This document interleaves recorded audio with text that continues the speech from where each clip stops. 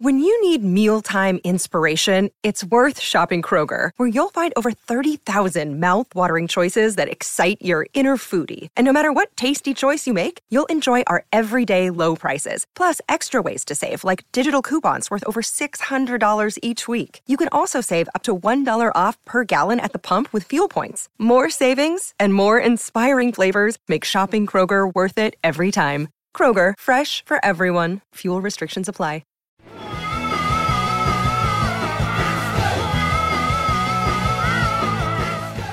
Hello, escapists. I'm here with writer, producer, director, and director of photography Peter Hyams, one of the more accomplished directors I've ever had the privilege of meeting. He's with us here today. Let's get some air in here. Yeah. Also with us, of course, is the esteemed Hal 9000. I'm sorry about that. I know it seemed a bit silly. So you are here today to talk about your new film, Beyond a Reasonable Doubt. Yes. Which I saw last night, and I thought it was very nice. And I was concerned because after the screening, there was a Q&A, and I was worried that everything I asked was going to be asked there, and then I seemed like a schmo. But everything was pretty much focused on the red. Yes, that was the point of the screening. That was the point of the screening. No, yeah. That's good. That's fine. So just a bit of a recap. This is the first film that you've shot on the red. It's the first film you shot digitally. Yes. As a DP, what do you? I heard it all last night, but just for our audience members, so are you going back to film after this, or is this? No. I'm in love with the red cam. Yeah. I waited for digital photography to reach certain parameters. I wanted a 4K camera. I wanted a camera with as close to 10-bit logarithmic color depth as possible. I wanted a camera that had the dynamic range that film has. This is the first camera that's come out that has that resolution, that color depth, and is smaller than the state of Idaho, so you can move it around. And it's a dazzling camera, and it's only getting better. Absolutely. And your film looked great. Thank you. I want to talk a bit about so Beyond a Reasonable Doubt is a remake. Yes. And remakes are all the rage right now. Remakes, everyone's remaking movies that, big horror movies or action movies and so on. But your remake is interesting because it's a remake of a film not a lot of people have heard of. That's the reason. That is the reason. I have no desire. I don't understand why people would want to remake films that everybody's seen. I think it's a marketing thing. It's like, everyone knows the name. They'll just go see it again. But this is interesting because the great thing with this is it's such a great plot. It's a fabulous idea for a movie, and I only say it because it wasn't my idea. Yeah. And it's a film I know that most people have not seen. Yeah, it's not even on DVD. I tried to rent a VHS before the screening. I couldn't even find that. Cinephiles haven't even seen it. Yeah. And so I thought if I could bring something fresh to that, it was a really interesting and kind of cool story to tell, and to make it about young people instead of old people and older people, and look who's talking. And I meant me. Oh, okay. Relax. Okay. I thought I could bring a fresh perspective about it. It wasn't about television journalists. It wasn't about any of those things. I don't see the point in remaking a film that everybody's seen. Absolutely. But here's the interesting thing. A lot of your films, a lot of your more popular films are also being remade now. Outland, there have been rumors of a remake of Capricorn 1 and The Star Chamber. Yes. And Monster Squad, too. Oh, I don't know. Monster Squad is really close to me. I don't know. That hurts me. I don't get it. I don't get it either. But what do you think? Do you think there's anything to? Well, let's take Outland. Outland is one of my favorite of your films. Thank you. Aside from obviously some improvement in the special effects, not that Outland was very special effects heavy to begin with. A lot of it's very isolated. It's set based. What do you think you could contribute to a remake of Outland? What do you think you could maybe improve? What could I contribute? Well, let's say you were doing. I mean, I heard there was. Well, I think the only thing that would make redoing Outland interesting would be to have somebody else do it, right, and bring a totally fresh perspective to it, right, and not take it as the gospel, and feel liberated and do what they want. Okay. So, well, I hope they do. We got good people attached to it. Michael Davis is doing it. Chad St. John's a talented writer. So that's really great. Back to Beyond a Reasonable Doubt. This is the first. You've made a lot of movies within the last couple of decades, but looking back, I think this is your first screenplay that you've produced since Narrow Margin. Yes. Have you been working on this for that long, or is this what brought you back to screenwriting? Shooting your own stuff? Well, I never left screenwriting. Okay. I participated in shaping a lot of the films that I've been working on certainly. the past few years. Yeah. This is a project that I just flirted with for the past about 15, 16 years. Yeah. And it really wasn't until I thought that I had something to contribute, that I had a fix on it, that I had a way of doing it. Yeah. But I had made Narrow Margin, which in fact was a remake of a film that a lot of people had not seen, that had been made years ago. It was another RKO picture. And it was made for RKO, and a man named Ted Hartley, who runs RKO, was pleased with the results and asked me to look through his library and see if there's another one we could agree to do together, because I like him a lot. And I found this film, which I had never heard of, honestly. I'm guilty of not hearing of a film that Fritz Lang made. So all of you guys can be forgiven if you don't know what we're talking about. And said this one, and then we just spent a lot. It went through a lot of iterations without me, with me, and then one day it just kind of aligned, and I went, I think I know how to do it. And Ted said it's available still, and okay, let's go. Right. Well, it's. I come from a writing background myself, and one of the things I was fascinated about it is there's a certain.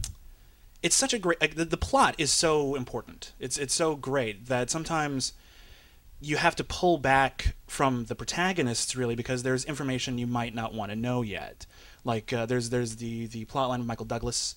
Is he a good guy? Is he a bad guy? Is he corrupt? Is he legitimate? And we can't know that for a while. And that's true for a lot of the characters within the script. Did that present a unique challenge, making them relatable, make the audience feel like you knew them without giving away all the information? Well, it's a very, very, very smart thriller. The original. It's a very smart thriller, and it's filled with twists and it's filled with turns, and it's a movie about seduction. Yeah. And you have to try to seduce people and mislead them, and I know this sounds like an oxymoron, except you have to seduce them in a legitimate way, not in an illegitimate way. You can't put false clues in. You can't do that. No, this film plays very fair. I remember thinking about it afterwards and thinking, no, all the pieces were in place, and some mysteries don't do that. I tried very hard to make a film that hopefully people will enjoy, and then when they see it again, hopefully they will look at the DVD or even go back to the theater.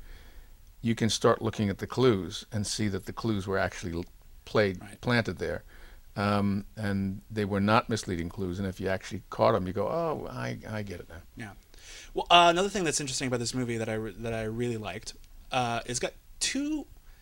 Well, it's got two great car action sequences. I'm hesitant to call them all chases or anything like that, but it's not very action heavy. But what is there is very dynamic and exciting, and the first one actually reminded me a lot of the scene in Capricorn 1, where Elliot Gould loses his brakes in a very crowded area.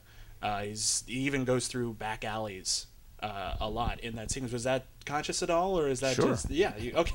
Of course. Now that I've asked, absolutely. Well, sometimes a car just happened to go a certain way. We went, oh, there it goes. No, that's not the way it works. Okay. You planned it fairly carefully. Absolutely, but okay. So because that's actually, I remember I actually rewatched what makes things more harrowing, and what makes things look like the car is going more dangerous, is to put it in a confined place. Absolutely. A car alone on a stretch of flat freeway in the middle of Kansas could be going 100 miles an hour, and it doesn't look like it's doing anything. A car going 50 miles an hour down an alleyway or out of a driveway, that looks like it's like a bat out of hell. And it's very cool. I want everyone here to see Beyond a Reasonable Doubt. I'd like to take just a couple minutes to talk about some of it, because we're big genre sci-fi action fans here at Geekscape. I'd like to talk about maybe a couple of your other whatever films. you like. Next year's 2010. Now, I remember when 2001 rolled around, everyone kept talking about 2001. Oh, things are different than they were in 2001: A Space Odyssey. Surprise. How do you? Has there been any talk of maybe a big I know 2010 came out on Blu-ray recently, but maybe a big recent re-release or maybe some press, anything about that? Because 2010 I think is a underrated film. I think it's quite thank you. It's quite great, actually. Thank you. It's obviously very different than Kubrick. I remember I hadn't seen it for a long time because everyone said, well, it's not 2001. Well, how could it be? But it's a very exciting, and it's very. I went about. Look, it was a difficult decision to make the film. I was asked to make the film. I was terrified of making the film. I did not want to be compared to Stanley Kubrick. It's like a ball player being compared to Albert Pujols or Ted Williams. I mean, it's ridiculous. Yeah. So the only thing that made me say yes was I figured out a way to make a film that was so different it couldn't be compared. So I wanted to make a film that was different in every way. Yeah. In not only its accessibility, I wanted to make it about the politics of the time. I wanted to make it about the book 2010. There was no friction between the Soviet Union and the United States. Right. I wanted to make it about everything going to shit. That made it interesting. Yeah. And putting people in a confined place when the world is kind of falling apart made it interesting. It reminded me a lot of almost a submarine movie. It's got kind of a Das Boot feel to it. Sure. A lot of it. Again, both Outland and 2010. I was a reporter for 7 years. I was with CBS. It was really at the height of the manned space program, which I was a complete and total freak about. And one of the things that always struck me about the people who go into space was the claustrophobia of it. Yeah. Even talking to people at NASA and JPL, they were telling me that when people go into training for the shuttle, this is not even Apollo, this is the shuttle, the thing that washes most people out is claustrophobia. So, to me, I wanted to create very claustrophobic environments. Which is kind of impressive considering the scope of the film, really. It's a contrast, really, between all these cosmic ideas and the sheer size of space. It's called space. Well, space is big. The ocean is big. A submarine is small. Which is just but you handle that contrast well, which is Thank you. Big fan. Now, you've done 2 films with Jean-Claude Van Damme, who we are huge fans of at Geekscape, and in fact, you've done my favorite Jean-Claude Van Damme movie, which was Sudden Death, which I think is just great, exciting, and it's any film where he fights a penguin is pretty sweet. And wins. And he wins. Yeah. But it was a fight, though. It's actually, I think that's actually one of the hardest times he's ever had in a fight. Yep. But I like it. They're both great films. And did you get a rapport going with Jean-Claude Van Damme? Sure. Because sure. I mean, I did Time Cop, and then right after that, we did the next one. Which makes it very interesting because you are shooting but not directing the new Universal Soldier, which is ironically not brought to us by Universal. Well, I shot it. Yeah. As a DP, because there was a director far more talented than I making the film. And who could this possibly have been? My son John. Okay. However, it's the truth. I mean, he's amazing. I don't know if you've ever seen his stuff. I can't say that I've consciously seen his stuff. I know he's done a lot of TV. Well, he did a brilliant documentary on Ultimate Fighting called The Smashing Machine that was on HBO. Okay. And theatrically released. And then he did an amazing documentary on bull riding called Rank. Okay. That was shown all over the place. He's an incredibly gifted guy. Well, that's good. So we can look forward to a great Universal Soldier. But he's making a real kick-ass movie out of this. It's great. My question is this. Considering you've worked with Jean-Claude Van Damme as a director before, did you ever find yourself accidentally directing him on the set? No, never. No, you was always that separation? My son had a birthday during the shooting of the film. I got him a watch and inscribed on the back of it, "Happy Birthday, Boss." There was no doubt who was the boss. Well, that's good. It's just interesting because you don't hear about that. Sometimes you hear about, I'm directing my wife, or it was written by my brother, but you don't usually hear the director of photography is my dad. Well, I think I'm very pleased he wanted me to do it, and I'm very pleased that he seemed not to hate what I did. Yeah. However, there's no question who was boss. Right. None, including when he didn't like something and said, I want you change that and change that. It's yes, sir. That's it. A lot of your films that you've shot, that you directed, have a very... I'm not terribly knowledgeable about cinematography. I went to film school, but I focused on writing. But they have a signature look. They do have a certain... You seem to like shooting things a very specific... I recognize color palette over and over again, and used to be, I think you use a lot of high-speed film stock. Is that just my imagination? I don't know. I think most people use... Yeah. As the film got faster and finer grained, I think most people use it. Fair enough. My question is, did John want a different look from you, or is this going to be... John was very specific about what he wanted. He went through the palette that he wanted. Mm-hmm. He's a gloriously talented artist. Yeah. And he had me look at films with him, and he was saying, this is the kind of palette that I want. It was more of a Children of Men look. Okay. That was the set of colors that he wanted. That was the look that he wanted, and he said, this is what I want you to do. I said, you got it, boss. That's fantastic.